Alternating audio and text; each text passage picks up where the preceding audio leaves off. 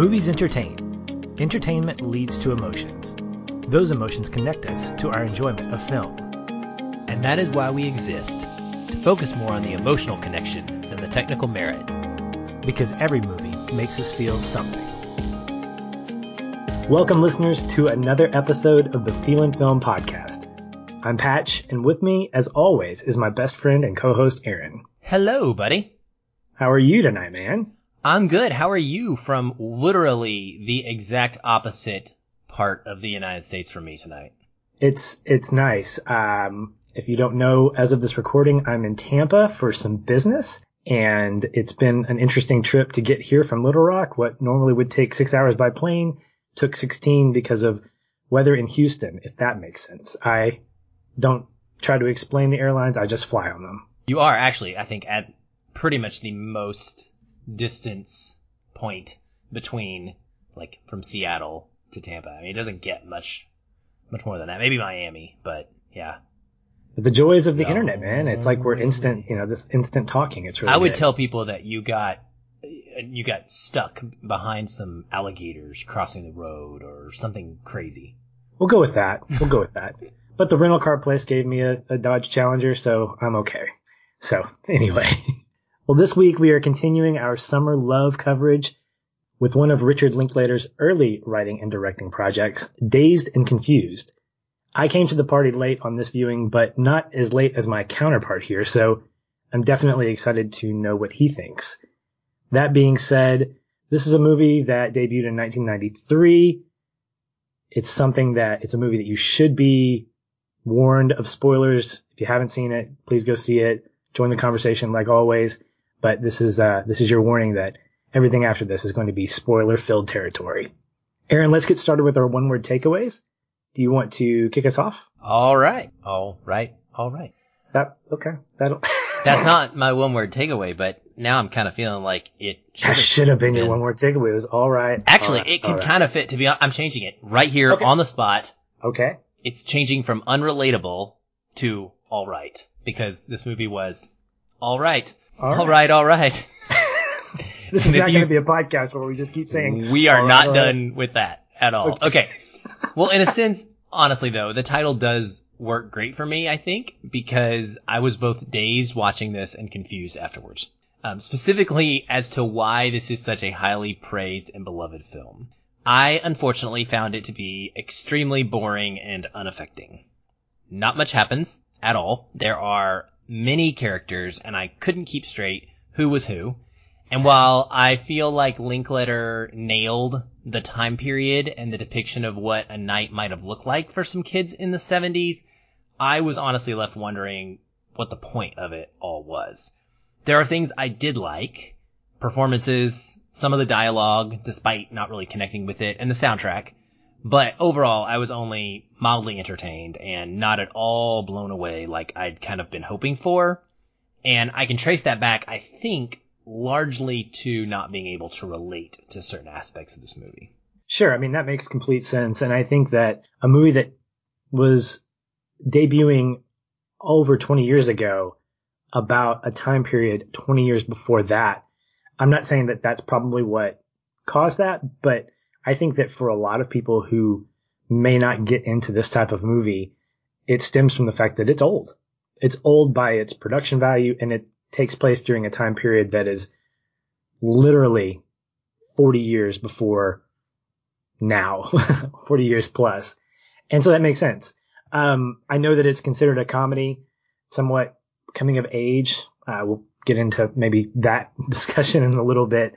But I know for me, watching this for the show, I wanted to watch it with a bit more purpose because, like the title, I mean, you're sort of kind of confused and dazed. You're watching it at its very core for the entertainment value.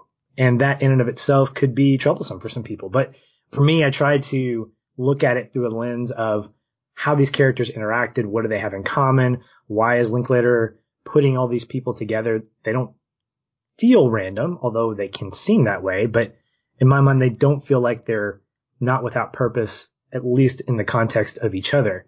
And the word that came to mind for me was acceptance. I think that there's a lot to be said about characters in this who are accepting where they are, accepting the choices that they make, and accepting the world that they're going to be living in. We have two factions of folks for the most part. We have incoming freshmen and incoming seniors.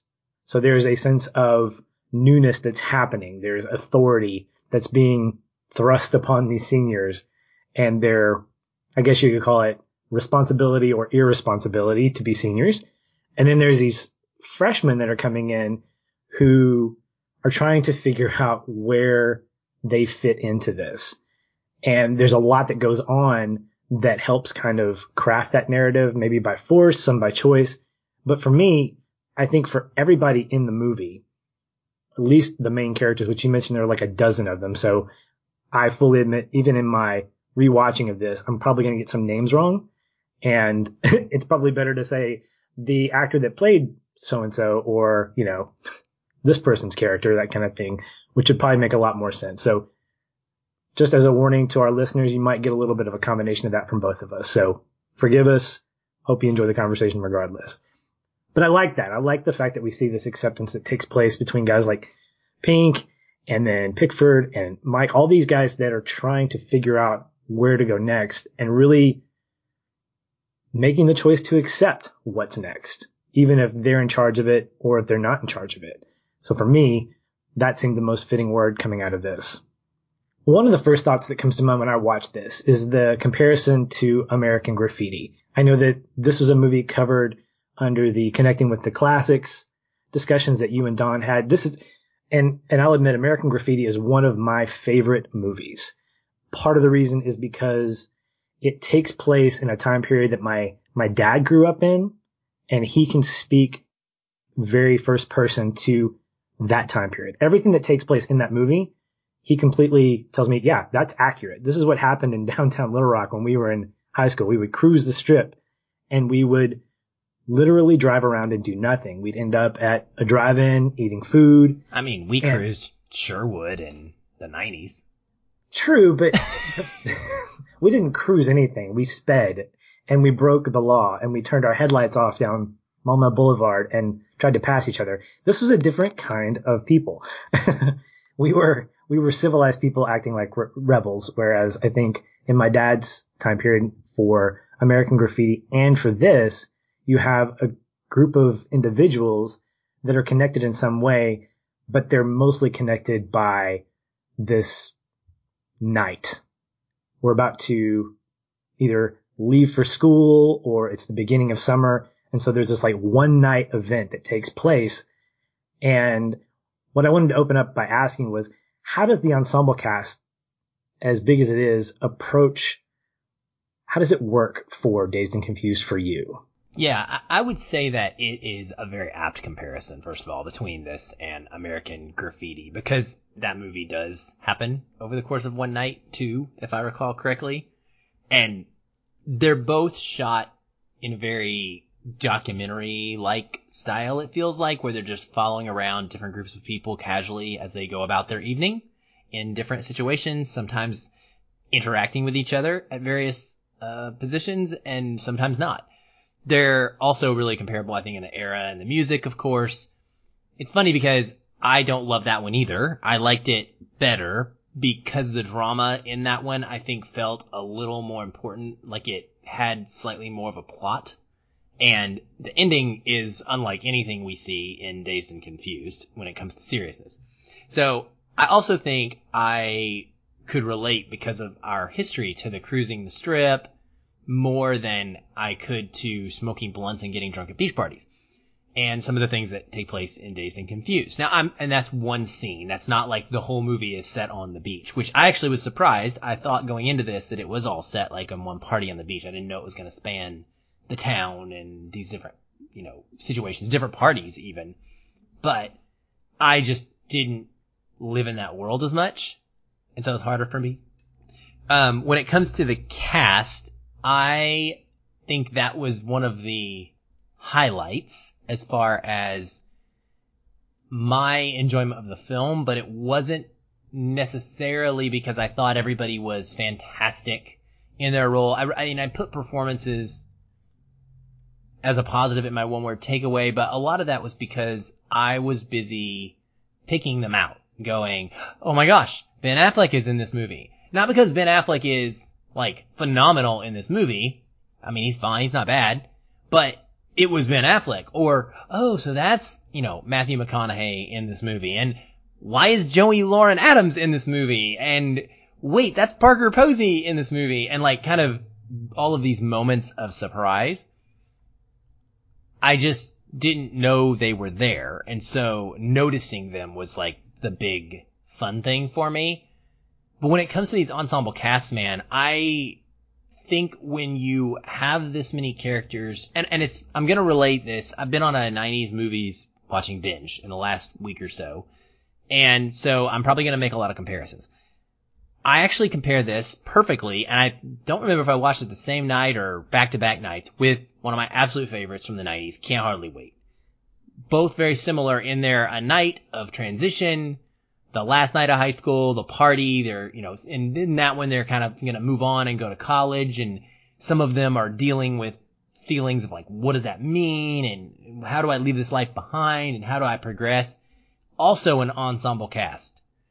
But I felt like each of the characters was given a plot and an arc that I was easily able to distinguish them, whether it was by their costuming, their looks, the lighting, like all of those things helped me differentiate that ensemble cast more because they just were very distinct. And in this, I really felt like so many people blended together, Patrick, that I couldn't tell them apart, like until, names weren't helping me. And I wasn't like, was that the guy that did the thing, or was that the guy that did? I just got really confused. So it kind of worked against the movie for me, unfortunately. Yeah, and I think it's important to understand that I'm projecting on what I think Linklater is trying to do. I will make an assumption and say he's not trying to create depth with his characters. I think he's using characters to articulate what a night after the last day of school looks like in the 70s in Texas, in a small town in Texas. And if that's the case, I think he does a phenomenal job because it can reek of nostalgia. And going back to my comment about American Graffiti, that's what my dad enjoys a lot about that movie, is the fact that it takes him back to this period where Wolfman Jack was on the radio and he was on everybody's radio, so you would hear it all over the place. And I think in some ways, Linklater is trying to recapture that. I think he's trying to say, this is what it was like for me. In a lot of ways, this was like a biopic for him, or a autobiographical experience for him, because he was trying to capture a moment in time and use characters to support that, which can come across as cheap, because you and I think would both be in agreement that a story is only as good as its characters. And if we talk about villains, how villains are either flat or round. Thanos is a very round villain because we feel empathy for him, which is unusual. But you also mentioned I'm looking at IMDb and I'm seeing no less than 12 names of people that had lines, people that actually had screen time, made a line or two. And I'm wondering, did I really care deeply about these guys? No, I didn't. At the end of the movie, I wasn't thinking, man, I'm so glad that Pink made the decision that he did. Or, man, I'm so glad to see, Pickford do what he did, or Slater, or even Mike. The fact is, we're getting a slice. We're getting a moment in time, which I think feels kind of magical, because I'm not from the 70s. In some ways, I wish I was. We talked about this on one of our past episodes, where I feel like I was born in the wrong decade because I love the music of the 60s and 70s. And not unfortunately, but I'm a product of the 80s and 90s. So I look back at this and it starts to get me thinking, these are people that were, as Matthew McConaughey says, LIVIN. They were just living. And I don't think we should ask much more of them, because the changes and the choices that they were making are not monumental. I mean, we're talking about the last day of school going into the summer, as opposed to American Graffiti, which is the last night of summer before making a transition to college, or the working world. So the stakes weren't high at all. And to me, that's okay because it leaves an opportunity for me as an audience to just enjoy the journey and not necessarily have to worry about or even care deeply, have empathy for these characters to think, man, I wonder what's going to happen next. I really don't care. I'm just glad that I got to hang out with them for a night. Dazed and Confused is considered a coming of age movie to a lot of people. And for me personally, I'm a little surprised by that, especially after this more recent viewing. I didn't see it that way because I think a lot of what you and I experience in some of the better coming of age movies, like The Way, Way Back, is a genuine character shift, at least by our main character, who I don't know that we have one. I think Pink might be the closest to that. But Mitch is who I was attached to the most. So Mitch would be another, yeah. And despite some of the acting on Wiley Wiggins' part, I think he was a close second or even a leader in that regard. But because the movie began and ended with Pink in some regard, I kind of feel like he's the bookend. What about you? Do you see this as a coming of age movie or having coming of age elements, or do you feel like that's a bad interpretation of what this is? I think that the word or phrase coming of age is broad, and that the people that call this coming of age are calling it that term because of what it is, even though it's not what you and I would consider coming of age. So I think it's coming of age in the sense that there are teenage characters who are all dealing with situations related to growing up, and they're wrestling with their feelings, a lot of them about moving on to a new experience or having to make more responsible decisions, which to me is what it means to come of age, is to deal with those things. But what we are more, I think, attuned to, what we enjoy more, is the drama. And this has the lack of drama, and there's a lack of being deeply connected to that one character. And so it really holds it back from being a powerful change in any one character's life in a way that I think you and I would consider the best coming of age stories. So in a sense, I feel like it's sort of yes and no. I think it is because that's how people are defining their coming of age stories, but it's not what you and I think of as coming of age. Sure. And I think when it comes to coming of age stories, they tend to transcend eras and time periods. So Dazed takes place in the 1970s. I think it's the spring of 1976 or 77. Oh, 76, because the seniors are class of 77. And so in a lot of ways, this is considered a period piece. But I wondered for you, even with a lack of connection to the characters or the drama, do you think there's some universality in Dazed and Confused that makes it somewhat timeless, as opposed to just saying, hey, let's watch a movie about the 70s, when you look at the events that take place? I don't like the 70s. Okay, so almost to a rule, that era is an automatic turnoff to me. Okay. And I think I've said that on multiple podcasts. Anytime we do a movie in the 70s, it's sort of frustrating, and I feel bad about this, but this time the soundtrack actually was pretty great for me. And I think it's because it stayed more on the rock and roll side of the 70s, and I dig that. But the fashion and the hairstyles and the lingo, all that is stuff that I just don't find appealing. So I don't enjoy watching characters go through it because it's like not fun for me. Conversely, I've been revisiting a lot of these movies in the 90s, and I've realized that I'm very forgiving of them because I grew up with them, because I am attuned to that era. I lived it. I like it. I enjoy the music. Especially the high school ones. You know, that's a time period I experienced, whereas I didn't go to high school in the 70s, and I wouldn't want to go to high school in the 70s. So I connect to them. I connect to the music more. It's not something that I think I'm proud to admit, because in a way I feel like this movie is a great example of one that gets a raw deal from me because I have an inherent bias. And so do I think that it is true to the 70s? I feel like it is a really good depiction of what it probably was like in the 70s. And I want nothing to do with the 70s. And so I don't want anything to do with the stories of the 70s, if that makes sense. And it kind of sucks, but it is what it is. Right. And And I can see where that would be a turnoff for you and how that would disconnect you just by default. And I'm going to say this very candidly. Up until recently, horror movies by default were my turnoff. And I don't know if I admitted this on the show at one point, but I remember thinking a horror movie is automatically going to be a 3 or maybe a 2.5 because I don't care for the genre. And I'm grateful for the show and for what you've kind of brought into my world in terms of, hey, try this one. Hey, try that, because of what you know about me and things like The Babadook or Blair Witch or The Shining, movies that I hold in high regard.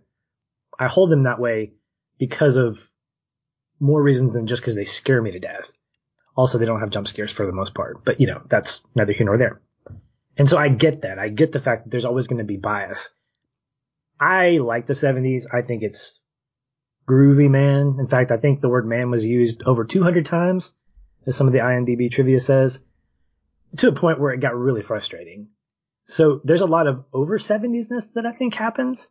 And when you're dealing with a mind like Richard Linklater, who is personally attached to that time period, you're probably going to get an overabundance of that kind of thing. So I look at this time period and I enjoy it, but I tried to separate myself and see if there was anything about it that felt timeless. And I think for me, it has to do with the fact that you have this group of people, this group of friends who connect in some way, shape, or form in different ways. And what I like about Dazed and Confused is that you have pockets of relationships that overlap. So there are established relationships early on. There's like trios of friends, and eventually they connect via a conversation or a fight or some kind of just event, either a beer bust or Party at the Moon Tower, something like that. And so what we get is more common ground that takes place. In fact, one of the things I really, really like about this movie is how you have these two central senior characters befriending their freshman counterparts, what I feel like are their kind of surrogate younger brother, younger sister. And that appealed to me because I think that that's a very real thing that still happens today, where you have, when I was a freshman or a sophomore in high school, I thought it was so fantastic to be friends with a senior and have a senior sign my yearbook, as inappropriate as some of the things they said were. But it felt like you were connected to history. It felt like you were connected to what you were eventually going to be. And high school was so far removed for me at this point. I have no idea if I did that to a sophomore before. I feel like we did that in our youth group. Like we were friends with the class of 99. And I think that we joked about how the odd years were the ones with the cool kids and the even years were not so much. Probably because I was trying to date the freshmen. This is true. This is probably a true statement. The girls. You actually are nailing it, though. I think one of the people that was in that younger group was Ben's younger brother. And so that, what you're talking about, is one of the things I did like about the movie, is that overlap. And specifically because I was connected to Mitch the most throughout this whole story was his relationship with his sister. And I would have loved more of them. I just wanted more in the drama. I wanted more in the arcs and the story and the plot. But I really liked the idea of she's a senior, she's at this party, and now her baby brother shows up. Like, now he's part of this club. And there's a great moment of them on the beach where she's like, I guess I got to get used to you being at the social function, and kind of the banter between the two of them. And she's talking about how it's bullshit that he gets to stay out later than she did, and that's a very real thing that I think people with brothers and sisters probably have experienced. I was an only child, but I'm sure you went through this where your brother got to do stuff that you didn't get to do because he broke the mold. Like, he learned, and your parents learned from what he experienced. And now it's not okay for Patrick because Chris messed it up or something. And there's a great line by him where actually he tells her, yeah, well, don't take it easy. Don't tell mom to take it easy on me.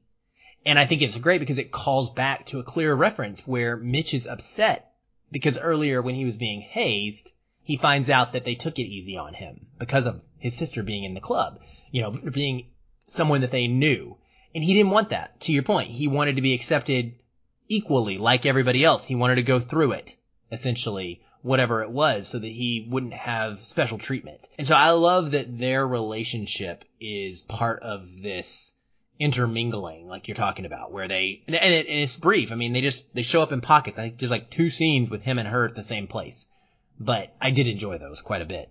I think it had the most growth because we got to see, as Mitch being one of the main characters that we follow throughout the movie, watching him and watching his sister interact with each other, but also with their selective groups, there's an advancement of their relationship. And I think that's probably the most depth that we'll get from those relationships, because nobody else really has that kind of movement.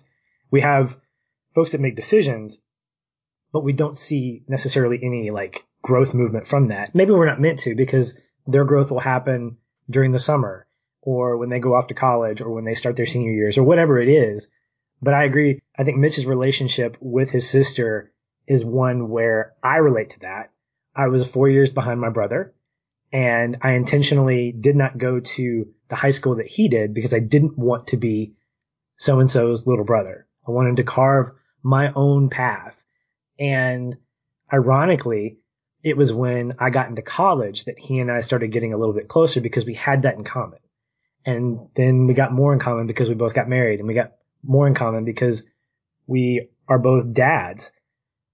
And there's something very cool about reconnecting with someone that is that far removed for you in age, because you don't share that common experience. And so that moment where we get to see Mitch and his sister sharing that common experience is wonderful, because now it's not like they're going to have something to talk about, but they have something to experience, where a fight that breaks out, they both know what that's about, what goes on there, as opposed to Mitch hearing about this fight that happened at the Moon Tower that is exclusively not involved. You know, he's not able to be involved with. Now he's able to do that. So I think that's pretty fantastic. Now, there is a lot of hazing throughout this film, from the seniors to the freshmen. Is this something that you've ever experienced yourself? And do you think there are any positives to hazing, or is it ever just a negative thing? Well, this is where I can relate. So mostly unrelatable, but this part of the film is something that I've experienced. It reminds me of several things, actually. One specifically, and probably the most connective, is the North Little Rock High School. I almost said our senior junior tradition, but yeah, you're shaking your head because you didn't go to that school with me. And what we used to do is the incoming senior class each year would go out the night before school was starting, and they would toilet paper the houses of the incoming junior class. And there were these huge caravans of cars that would drive around and just cause all kinds of chaos until up in about midnight. And then the police would be like, all right, it's time to go home, and people would disperse. That's what this kind of reminded me of, this idea of high school hazing. Outside of that, it was a little surprising, because I was like, why are they hazing freshmen in the high school? Like, the senior to freshman hazing felt a little hardcore, honestly, for what they were doing or what they were trying to get across point-wise. And in a way, it almost made me feel like the film glorified it, and I wondered if it ever condemned it. It also brought back memories of bad hazing to me, and things that I've experienced in that negative way. And that is like getting covered in condiments and flour. So that reminds me of a hazing I experienced when we did what we called the crossing the line ceremony in the Navy. And that's when you go across the equator and you get to become a shellback, as, you know, someone who goes through this long process. And it's literally hours long of hazing, of, you know, sticking your head in pancakes in water in a trough that's handmade. It's just a bunch of like old eggs and pancakes in a bunch of water, and you have to stick your face in it and things like that, and getting fire hosed and having to crawl across the ground, and just all kinds of kind of ridiculous stuff. That it's what hazing is all about. It's all based on that idea of like, we went through this, and so now you're going to go through this. And then somehow that's going to make us connected. We're going to feel like we belong together because we experienced some trauma together. And I did this as well with Chief Petty Officer initiation. There was a huge history of that in the Navy, especially where when you became a chief petty officer, you had to go through this ceremony that it used to be unregulated and really bad. By the time I got to go through it, it was a little bit more controlled, but even then, it was a rite of passage. And I gotta admit, when I came out on the other side, the feeling of belonging, the feeling of pride, of accomplishment, of being put through such a test and such craziness, only to come out on the other side and have that same person that was screaming at me 5 seconds later, calling me their brother, or in this case, the person that was paddling me, buying me a beer, that felt amazing. But I can't help but think, in this movie, it's really shown in that way of, it's an awful display of power and a way to control others. And it did not sit well with me at all. And I don't know if that's just because of my personal experiences or if that's something that a viewer who may not have experienced something like that would pick up on. So I wondered how it set with you, because I was pretty torn on it. Like, it was entertaining to watch for a while, but then I was like, man, I need this movie to like condemn this instead of treating it like it's kind of just fine. Well, you're not going to get that. And for two reasons. One, there's a comment made by, I think it's not going to happen. Forget it. By our guy with the glasses, who gets proposed to, the sensible one, I guess you could say. Or maybe it's, I don't know who it is. Anyway, there's a conversation that takes place during the female hazing. And one of the guys says, it's amazing to me that it seems like the community just celebrates this because there's nobody around. This is apparently taking place either in the back of the school parking lot or somewhere else. I can't remember. But there is virtually no adult interaction or adult condemnation of this stuff outside of the parents of the guy who throws the party or the mom. And the teacher, the junior high teacher, who is basically like, well, good luck. They're going to get you.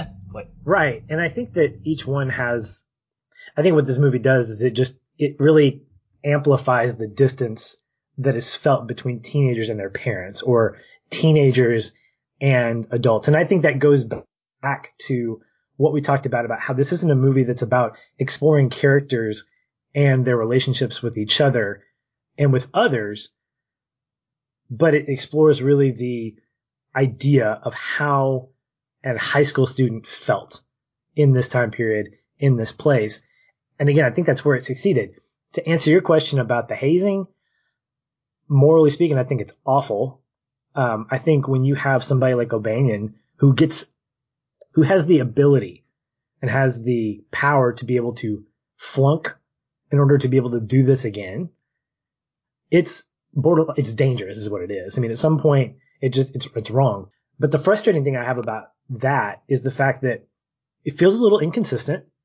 But when Mitch and his friends get him back, which I think is great, it's one of my favorite scenes when when he just blows up because he's gotten his comeuppance. He walks over and he starts getting ready to attack Mitch. In no part of that moment do any of the other seniors stand in Mitch's way, get in front of him to defend him. And that tells me, wait a minute, is this part of the hazing? Is this part of the rite of passage that is a big thing in this movie where you're not going to get protected by your senior friends now, even though they invited you out for a beer and they want you to hang out and they're trying to be your friend? That told me something, and maybe it was unintentional, but it told me that really the friendships aren't there yet. It's really more of a, hey, I busted you, and now you get a beer because you didn't complain about it. Or it's almost like you've passed the test, but you're not really in the brotherhood yet. And maybe that's okay because, Mitch is 2 hours into these relationships. But to me, I thought he and his friends did something pretty incredible. They stood up to this senior, part 2, this double senior at this point, did that. I would at least expect guys like Pink and those that were there to at least stand and say, hey man, back off. Now, it didn't have to do that. His embarrassment really kind of pushed him away and then we don't see him again. But I was a little disappointed in that. I don't feel like that was, if it was authentic, it showed the authenticity of how shallow those relationships could be, at least not without any earned merit at that point. And that's where I'm going with this, is because I feel like that was my biggest takeaway, was that throughout the movie, it was highlighting almost the worst of us and the worst in people in that era and in that time period. I didn't see any balancing of really strong redemptive acts from characters that would have made me feel like, okay, here's a good, here's some things that we did back in the day that weren't so great, and here's some things where we did that maybe were good and caring and helpful to the next generation. I didn't see anything like that, really. You're right. I didn't see anything either, and I didn't really expect it, to be honest, because of the tone and because of the way in which the movie plays itself out. Having this kind of slice of life moment for 12 hours, we got what we got. And I wish we had more of that. To me, that would have made a more substantial narrative to show that we aren't just looking at folks that want to get high and get stoned and just hang out. But at the same time, it's reflective of, I think, the attitudes of that time period, where I think this is where the dialogue becomes really interesting. There's a moment right when school lets out, where the history teacher makes some comment about, this is 1976, so it's the centennial birthday of America, and she makes some comment about how when you guys go out and celebrate, just know what you're celebrating. A bunch of, old fat white dudes who are, basically giving themselves all this credit. And somebody, I think there's a guy that yells, "You got it, you know it." And there's an attitude about this time period. In fact, there's a comment that said at the Moon Tower party where someone says, I feel like we're kind of just gliding through this decade. Like, I feel like every other decade is the better decade. So the 60s were great. The 70s obviously suck, which means the 80s are probably going to be radical. And of course, that's probably a little tongue in cheek, but everything that we've seen up to that point almost feels like, with the exception of a few moments, it feels like they're just kind of walking through things. There's really not a lot of motivation to change. There's not a lot of motivation to move forward. And so it makes those moments like Pink's decision to not sign the permission slip and Mitch's decision to get O'Banion back and Mike's decision to essentially defend himself or pick a fight. Those moments that I feel like were redemptive. They felt like rites of passage, which I think the movie is just riddled with throughout these rites of passage. I think a lot of these characters go through them in some small way. Something else that I noticed with regards to the hazing is that it's not just limited to a tradition. There's always an a-hole that's going to take it above and beyond. And O'Banion represents the guy's side. I think it's Siobhan who represents it on the girl's side, where she's aerating these girls, and she goes up to what's her name at the party while she's talking to dude. See, this is how funny it's going to get. Listeners, we apologize. And she basically tells her to air raid, and the guy's like, "No, you're not going to air raid. She's with me." And she says, "That's it. I'm going to make the next year of your life a living hell." And there's part of that I connect with, because I've been around those people who, if you say the wrong thing, or if you don't do the right thing, if you don't give in to the bullying, you're now a target, and you have a target on your back over however long this person wants to hold that. And it's kind of scary. I kind of felt bad. I was like, okay, well, is she going to, because she made that decision, is he going to defend her? Is this next year going to be about her hiding in the bathroom away from this girl? Or is their relationship going to be enough where he's standing up for her? I don't know. And those were parts that kind of, I don't know if they rubbed me the wrong way or if they just felt incomplete, because I think Linklater does that. He puts little pockets of what could be without necessarily fleshing them out. Instead of keeping it surface level, he has these moments of depth, but they don't necessarily pay themselves off. Yes, that's right. And I think that's part of just that unconnecting nature for me, where it's harder for me to connect to that. I think the full picture, the full robust arcs. But you did mention something that I wanted to go back to, and that's Pink or Randall, whatever his name is, and the whole constant thread from the very beginning of the movie all the way to the end of the movie. The one thing that seems to be like the biggest plot point that is going on is he going to sign this agreement that his coach wants him to sign that essentially says, I agree to not do drugs and not drink alcohol over the summer. Am I understanding that correctly? Like that's what he's agreeing to do in order to get himself ready for football season. And he's the quarterback, I think, of course. I had a problem with this because in the end, he doesn't sign it. And I feel like the movie and the tone of the movie is celebrating his independent decision making and his ability to LIVIN and choose for himself what he wants to do and not what somebody else wants him to do.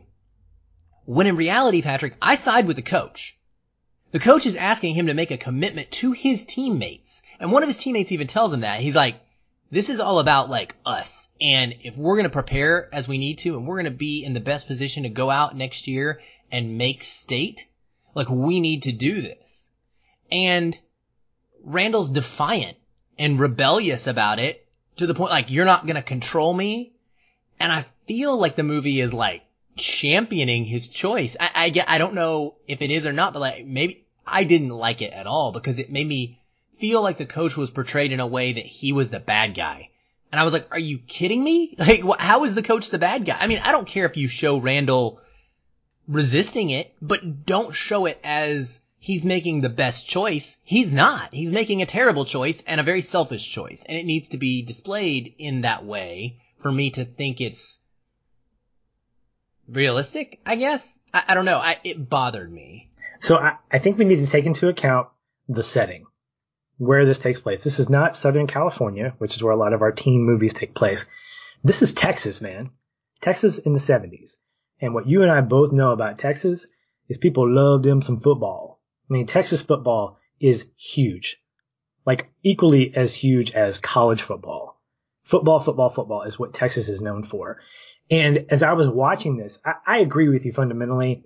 I think what Pink is doing for his team is letting them down. He's the quarterback. And he needs to be a leader. But I also have to side with him to a degree because while I don't agree with the decision, I agree with the form of integrity that he's taking. Because I think what he sees here is all this, is this all I am? Is just a quarterback, just an asset that's going to get us to state?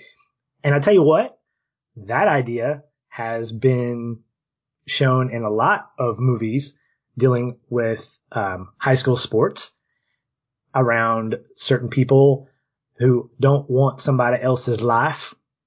And I think in a lot of ways, this articulates a little bit more of what we see in Varsity Blues, where we have a character who does not want to be that center point anymore. Now, the motivation is different, but Pink realizes, and he says it on the football field, I don't want this to be me calling this the best years of my life. Like, I think he sees a bigger picture. And what he sees as, I'm not signing the pledge, not because I'm trying to let my team down or because I'm trying to make a statement about, my life and how I want to live it. But I think what he's saying is that in some ways, I feel like he's tired. I think he's tired of living up to some expectation and maybe he wants more. I don't know. I think it's a combination of things. I think it's part of the fact that he doesn't want to be under the authority of folks, which is very much a teen mindset. But I think in some ways it's kind of manipulative too, because he understands the magnitude of his importance. It also speaks to probably the misguided depth of what we see these friendships as, where it tells us that he might care about his friends, but not enough to necessarily be completely selfless. And that's a bad message. I agree with that. But I also understand it. And I think it tonally fits with his journey. Okay, I guess. I don't understand why people enjoy watching that. Like, why do we want to watch and enjoy watching a character who is going to end the movie in a place of selfishness? He says, I might play ball, but I'll never sign that. Like, to me, that is awful. Like, no, you're not going to play ball. And he says, getting Aerosmith tickets is the most important thing that I'm going to do this summer. Mm-hmm. Like, dude, you're off the team. I'm sorry, but no, that's not how sports works. You don't have to make it your life. It doesn't have to be the only thing that defines you, but there is a commitment that is involved, and it involves other people, and it involves preparation. If the least of the things you're being asked to do is to keep your body in good shape so that you can come into the season ready to go to lead that team, because you are the leader in that position, then you need to do it. And I'm sorry, I just can't stand it. It just drove me nuts. I had to rant for a second because I was like, no, Pickford is not the bad guy. Pickford is the good guy. Like, he is actually trying to help the kid, and he's being blown off as the dumb adult who wants you to, control you by taking away your fun. Oh, it just rubbed me so wrong. Yeah, if he would have made a different decision in the end, I'd have been fine with it. But he didn't. But what decision? Giving in? Because the thing is, I think the message was clear based off of what we saw from him, is that he did not want to be under the thumb of this coach and being told what to do and what not to do. Then don't play football, Patrick. That's my point. And he doesn't. That's the thing, is he doesn't. Then quit the team. He doesn't. He says, I might play ball, but I won't sign that agreement. No, clearly that's not, no, because at the very end, he's talking to his buddy right before he gets in the car to go get Aerosmith tickets. Okay. And his friend says, so that's it? He goes, yeah. Says, all right. Oh, so that's even better. So we're going to quit our team-related sports so we can do drugs and drink. I think that's part of it. I don't think he's quitting to do drugs and party and drink. I think he's quitting because he's done with being authority. Under the authority. Yeah, because look, clearly what Pink wants is what Pink wants right now. He's not looking at the future. Do you think he's going to college? Based on what you saw in this movie, do you think Pink has aspirations about going to school somewhere? No. And he's throwing away his athletic ability to go to school somewhere. And consistent. I think the decision he made at the end was very consistent with his character. I don't agree with it. I think it's a dumb decision because for Texas football in general, that's your ticket. And if he wanted to get out, if the movie centered around him wanting to just get out and make more mention of the fact that he didn't want these years to be the best years of his life, that's a great line, but it wasn't supported enough for me to say, okay, well, what do you want to do? What do you want to do with your life? Instead of just being kind of a brooding teenager who's like, well, no, I just don't want to be under the authority. That's where I fundamentally disagree with him as a character. But I don't think it was inconsistent with what we saw of him throughout the movie. I never expected him to go to college at all or to do anything. I thought he's going to make his senior year his by whatever means he can, whether it's on the football team or not. That's fair. No, I don't disagree with you at all in that at all. You're right. It is very consistent. My point is, I don't understand the appeal of watching a movie that ends that way with a character that is going to be consistent in that way. Like, there's no arc. There's no progression. There's no, wow, again, to the coming of age, like, where's I'm getting better. I'm learning a lesson. It's not there. Mm-hmm. You're exactly right. It's not there. And so this becomes essentially a movie that makes people laugh. And a movie that is fun to enjoy because of that journey rather than the destination. I don't feel more satisfied after watching it because I care about these characters. I feel satisfied because of the way it made me feel from a laughing standpoint, from a humorous standpoint. Well, that's good because I want to know what the heck is so funny about it too at some point.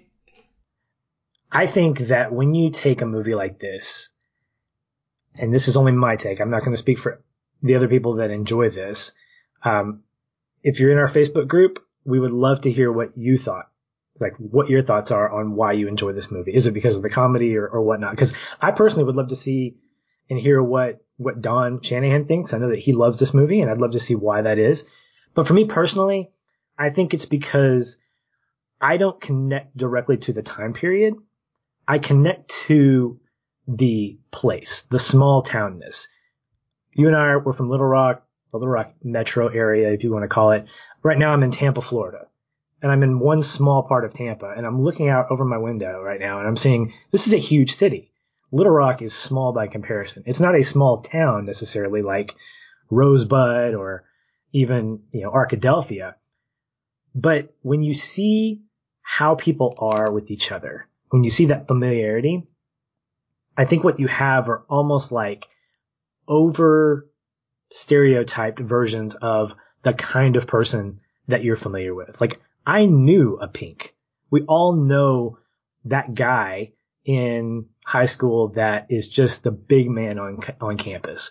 For us, in the nerd drama world, it was Will Trice and it was Jeff Nichols. Those were the guys that were kind of kings of the drama world. They weren't the athletes necessarily, but then there were those other guys that were the athletes who had stature. And when you take those characters that we know from our own personal experience and you put pretty good dialogue with them and you see kind of an over-the-top version of them, it really makes for myself an entertaining watch because it's almost like being sarcastic. There's like pockets of truth that exist in these lines and in these characters. And for me, when I can quote them, which obviously creates that sense of connection with other people, or when I can laugh at some of the dialogue, even when I see some of the moments that feel a little bit heartfelt and that I connect with, I think that's why I enjoy this as much as I do. Now, I will say that this viewing kind of took my rating down a notch. And I think that has to do with the fact that I've enjoyed a lot more substantial coming of age movies like The Way Back that really take the ideas that I enjoyed that are hinted at in a movie like this and elevate them to a level that I connect with more. Okay, well that makes sense. And I get that. It's just definitely not me. I think that comedy really is the most personal of genres. And if something doesn't work for a person, it doesn't work all the way. There's not a lot of middle ground. It's either funny or it isn't. It's not in the middle. And to an extent, horror is kind of like that too. Like, it's either scary or it isn't. You're one or the other. Drama and action and romance, I feel like there's a more acceptable middle ground in those. And so when comedy, the goal, whether it's a whole film or just moments and scenes in a film, the only goal is really to try and make you laugh. That's it. And it's difficult to make that a universal thing. A member of the group, Eric Skorsinski, actually said this, and I completely agree with him. He said he enjoys hybrids rather than straight comedies, action comedy, horror comedy, and I do too. And I think for me, even more so, I enjoy comedy that is relatable to a time period of my life. And those are the ones that I can connect with, and therefore then I find it more funny. Whereas for me, like watching these guys in a different era, it just didn't click. And it might for you, but it doesn't for me. And so it's definitely that, like I said, it's just so personal. It's hard to make something that works for everybody. Exactly. And the interesting thing psychologically about comedy is the idea of laughing is one of the two most vulnerable expressions that a person has. The way they laugh. So a person's laugh is very unique to them, unless, hereditarily speaking, you sound like your dad, which I do sometimes. But also the ways in which they cry. Those two things and the way in which you get evoked to do those things come from a place of personal experience. And when I watch a movie that is not only quotable, but something that what I love doing, making impressions, that to me makes it personal. I mean, it's no secret that Matthew McConaughey's character is quoted probably more than anything else in this movie. But the fact is, I enjoy quoting it. I enjoy impersonating Matthew McConaughey. And that's a personal reason why I enjoy this movie is I love seeing how he articulates his body, how he's able to say, I'm the cool guy and I'm comfortable in my own skin. All right, all right, all right. So I think that when it comes down to comedy, having that personal connection does make or break a person's personal experience. It's why I don't like the raunch comedy stuff because it just makes me feel gross. It's why I don't necessarily care for spoofs to an extent, although there's a place in my life for movies like UHF. And I think that that's more about nostalgia than anything else. It's not the kind of comedy that I would want to write. I prefer more situational comedy. It's why I enjoy shows like Superstore and The Office is because dialogue and the way in which dialogue is delivered and how people react to it. It's less about physical comedy. It's less about being obnoxious like Naked Gun stuff. And it's not about raunch. It's really more about the effect that a line has and the way it makes you feel when you laugh at it. So I definitely agree with that. Now, I'm assuming based on our conversation that as we move into our connecting points, there's probably only going to be one connecting point, and it's only going to come from me. Am I pretty close on that? I mean, that's a pretty bold guess, but yeah, maybe. Listen, there's one scene that I liked, but, well, no, there's more than one scene that I liked. That came out very wrong. I quite like the scene where Mitch comes home after it being alluded to earlier from his sister, and his mom catches him, just like she tells him is going to happen. And she tells him, you get one get out of jail free card, but next time you come in at sunrise, we've got problems. I thought that it was a good way to display some parenting in this movie in a very quick moment, just to show this is me giving you a little bit of a leash because I believe that you're better, and this is not going to be habitual. I'm going to trust you until you break that multiple times and really show me that something's wrong. I just thought it was a really cute, nice scene, and relatable. Reminded me of my mom. Reminded me of my parents and interactions I've had with them. And so because I could relate to that, it was a really sweet little moment. But overall, Patrick, no. I went through this entire movie, and it is the most just blasé thing for me. I don't remember what happened throughout completely, and I definitely didn't have moments that stick out to me in an emotional sense. Well, I did. And there weren't many, but the one moment that always stands out to me, the one moment that makes me feel both frustrated and, I don't know, other words that are negative, is Mike's confrontation with Clint. And just to set the stage, it actually takes place between a couple of different scenes, so I kind of thread them all together. But Mike's coming down, and he makes a comment about somebody's token reefer, and this bad boy Clint starts on him and is apparently really offended. Like, yeah, of course I'm smoking. You think I'm a pothead. You think, and it's just this very aggressive. He's obviously drunk, and you see Mike, who's just like, hey, I'm not trying to start anything, and it gets broken up. And there's a conversation that Mike has with his friends afterwards where he's basically saying he can't stop thinking about it. He can't just let it go. Aaron, I've had those moments where I've been humiliated, where I've felt like I want to do something. And in my head, I'm like going through all these scenarios of like, how can I make this happen where I don't get my butt kicked and it feels like I'm doing something good? And he is going through that situation. He is basically saying, okay, here's what I can do. And he goes through this great logical sequence. Like, most fights get broken up within the first couple of minutes anyway. So if I get the first punch in and just defend myself, the herd's naturally going to do blah, blah, blah, blah, blah. And of course, that's not what happens. And it plays itself off as a pretty funny scene, although very sad.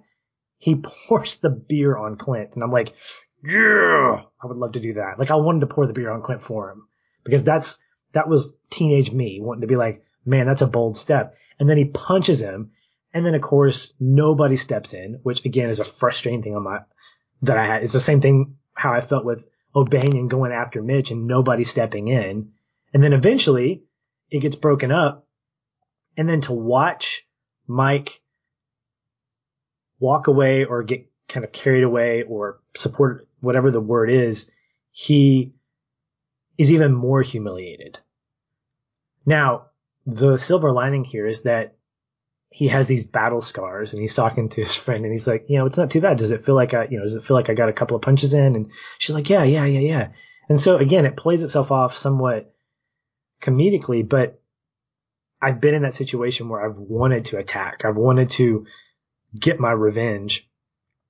And sadly, there are more times than not that I didn't do that, where I let it go and I felt bullied and I felt emotionally just completely humiliated there. And I can relate to that. I can relate to him.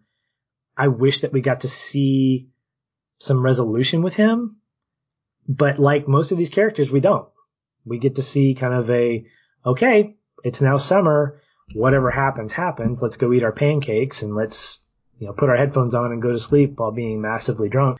But I think that moment for me was one that I always tend to connect with because of the personal experience I had growing up. And I wasn't bullied a lot, but I had enough of those situations come about where it did affect me for a while. Well, that makes sense. And I can totally understand why that's a powerful connecting point. I mean, that's what it's all about, right? That's what we do the connecting point for. And that is a great example of a personal one. And so I appreciate that. I mean, if you're thinking about that during that scene, it's hard not to get kind of worked up when you see it play out. Yeah. Well, that wraps up another episode of Feelin' Film. Be sure to keep listening later this week as we are firing off our June donor pick, Pirates of the Caribbean, The Curse of the Black Pearl, as well as some great bonus content for our Patreon subscribers. And then we will head back to the theater where we will give our spoiler-filled discussion on Toy Story 4, bringing on Celeste Davis to join us for that conversation. So you won't want to miss that. Aaron, thank you for a great conversation, and we'll talk soon.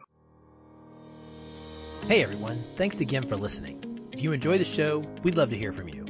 You can leave us a review on iTunes or wherever you're listening. These help increase visibility for the show and grow our community of listeners like you. We also invite you to connect with us further by joining our ever-growing Facebook discussion group. A link to that is in the show notes, or you can just search on Facebook and find us that way. If you'd like to continue the conversation with me, you can follow the show on Twitter @FeelinFilm, or connect with me in the Facebook group. I'm very active in both places and would love to chat. And if you want to connect with me, you can find me at Shoeless Patch on both Facebook and Twitter. Be sure to tag me in any comments so that I'll be notified and not miss you. Once again, thank you for listening. We'll be back soon. Until then, stay positive. And keep feeling film.